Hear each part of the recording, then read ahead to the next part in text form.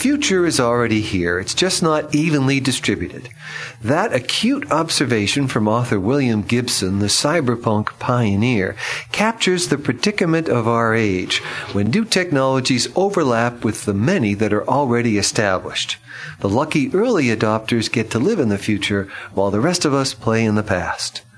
Welcome to Copyright Clearance Center's podcast series. I'm Christopher Kenneally for Beyond the Book. In the past decade, the future of book publishing has become more evenly distributed as publishers and authors made the leap from page to screen. In this new digital environment, one organization is asking questions about its own future. Andrew Albanese, Publishers Weekly senior writer, joins me from his New York office every Friday with the latest book business news. And today, Andrew has a crystal ball. Welcome back to Beyond the Book, Andrew. Greetings, Chris. So indeed, this is really very much about the future and about the past. The big news is once again from the Book Industry Study Group.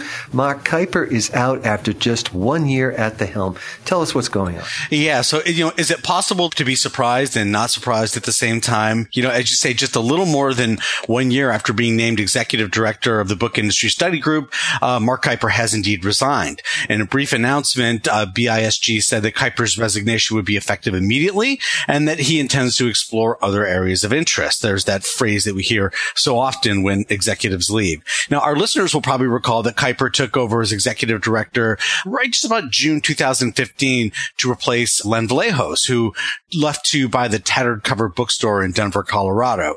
And prior to moving to BISG, Kuyper was the president and CEO of the Evangelical Christian Publishers Association. He was also a BISG board member. A search for a new executive director has already started, I'm told.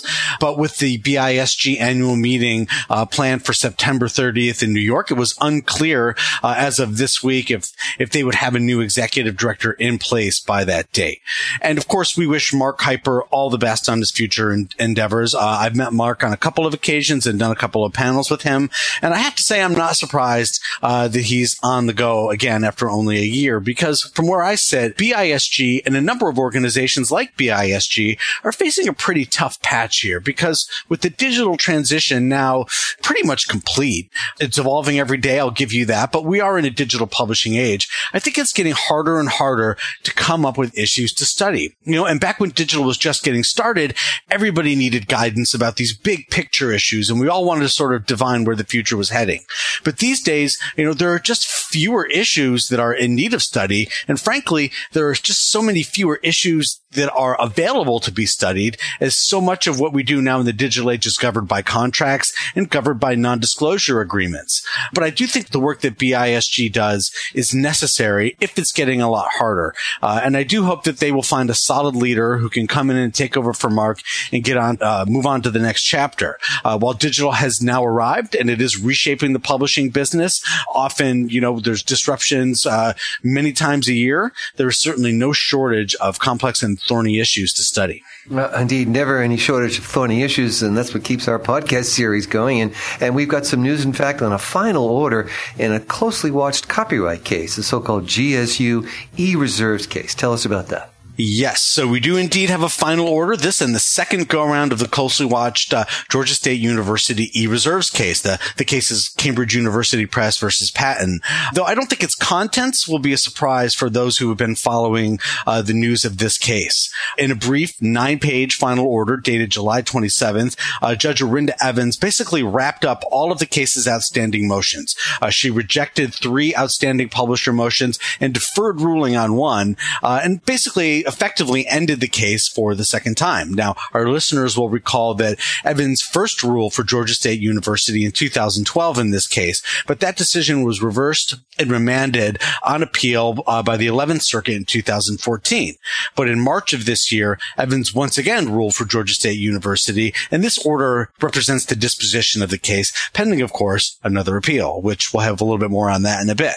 Throughout the litigation, I think, the supporters of the publisher plaintiffs in this case have complained, at least they've complained to me on a number of occasions, that it seems like Judge Orinda Evans really sort of has it in for them in this case. And I have to say, in reading this brief order, there's not a lot in here that's going to change their minds on that score. So indeed, we have thorny issues and few enough surprises when it comes to Evans's decision in March. And you believe, though, that this particular order, this latest one, is significant. Why? Yeah, I do.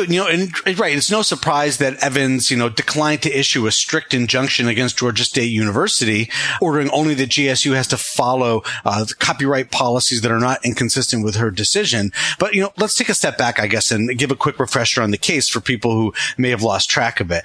This is a fair use case that's in its 9th year of litigation. It was first filed in April of 2008 by 3 academic publishers. That's Cambridge University Press, Oxford University Press, and Sage Publication. And it's supported by the Association of American Publishers and the Copyright Clearance Center, who are essentially paying the bills for the publishers here. The suit alleges that Georgia State University administrators were systematically encouraging their faculty members to offer what they say are infringing, but undisputedly unlicensed digital copies of course readings to students as a no-cost alternative to traditionally licensed course packs.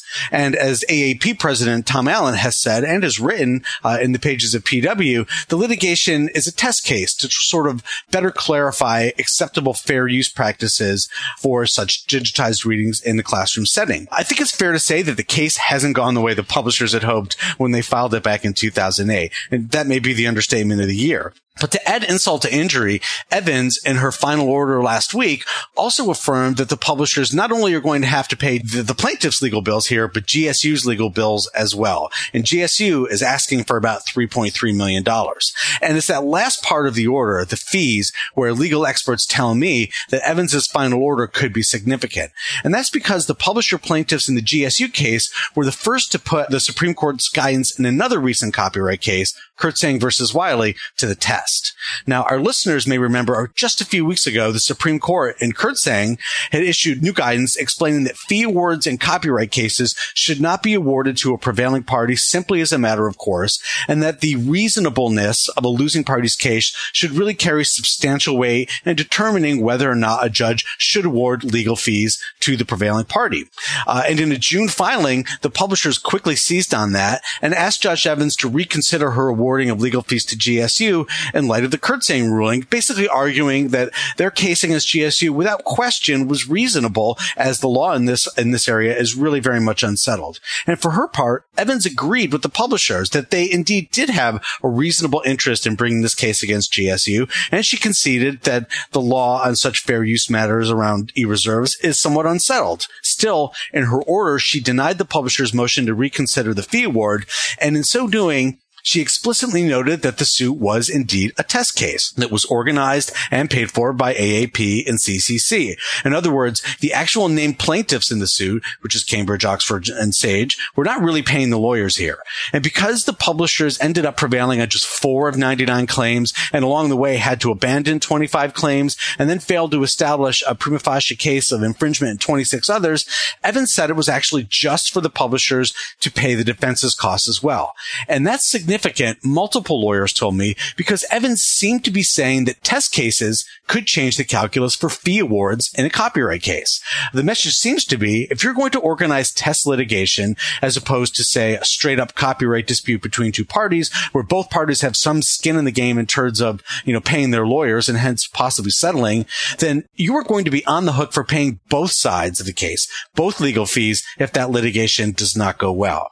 And I think that leaves a few questions. And the first is, without clarification, is that ruling from Evans on fee awards going to have a chilling effect on whether groups like, AAP or maybe ASCAP or the Authors Guild potentially, whether or not they decide to participate in and organize copyright test cases in the future, knowing that they would be on the hook for both sides if the suit fails. And this is even if the court recognizes a reasonable interest in bringing the suit, which Evans did in the GSU case. And the second question is, of course, is there going to be an appeal? And the legal experts I speak to tell me that Evans' very, very brief discussion of her fee award has certainly opened the door for an appeals court to weigh in. In fact, it reads almost like an invitation to appeal. The relevant passage on the fee award that I'm talking about here, in light of the Kurtzang case, for example, is only about a half a page long, and it doesn't contain a single cite to another case. Now, Evans does note in some other parts of the decision that there are other factors that are involved in granting fees, such as the need to deter overly aggressive copyright claims, for example. And in her previous ruling that was overturned and sent back to her by the 11th Circuit, she did note that the plaintiffs failed to present an efficient case against GSU, and thus, sort of pumped up the cost of defending the case. But mentioning the test case scenario here is, kind of a big meatball to leave hanging out there. Maybe she just threw it in there as an aside, but the lawyers I talked to suggested that they would want some clarification on that. And of course, there could still very much be an appeal on the actual fair use merits in this case. So once again, 9 years in, Judge Evans' final order in this case for the second time may not be the final word, and we will wait to see whether or not an appeals court will be asked to weigh in again. So stay tuned. Indeed, and we will see you in court and see you back again next Friday on Beyond the Book. Andrew Albanese, senior writer for Publishers Weekly. Thanks so much for joining us. My pleasure, as always. Next up on Beyond the Book, available beginning Monday, August 8th, I speak with Andrea Powell, Chief Information Officer for UK-based CABI. From understanding the impact of climate change to promoting equality for women farmers, the global mission at CABI is to improve people's lives by providing information and applying expertise to solve problems. We see our role here at CABI as being one of bridging the gap between research and the practical application of scientific knowledge. So we're really very much about problem solving, understanding what works and what doesn't work, and helping farmers, mainly in the developing countries, helping those smallholder farmers to apply the knowledge that they need to solve the problems that they're experiencing with their crops. So we're not a heavy-duty research organisation, nor are we just a publisher. We're a problem-solving, science-based organisation that uses its information skills to serve our mission. Founded just before the First World War, the Center for Agriculture and Bioscience International manages research and assistance projects around the world, including in South America, Africa, and Asia. Subscribe to Beyond the Book to hear Andrea Powell and all of our programs. Beyond the Book is produced by Copyright Clearance Center with its subsidiaries Rights Direct in the Netherlands and Ixis in the United Kingdom. CCC is a global leader in content workflow, document delivery, text and data mining, and rights licensing technology. You can follow Beyond the Book on Twitter, like us on Facebook, and subscribe to the free podcast series on iTunes or at our website, beyondthebook.com. Our engineer and co-producer is Jeremy Brisky of Burst Marketing. I'm Christopher Kenneally. Join us again soon on Beyond the Book.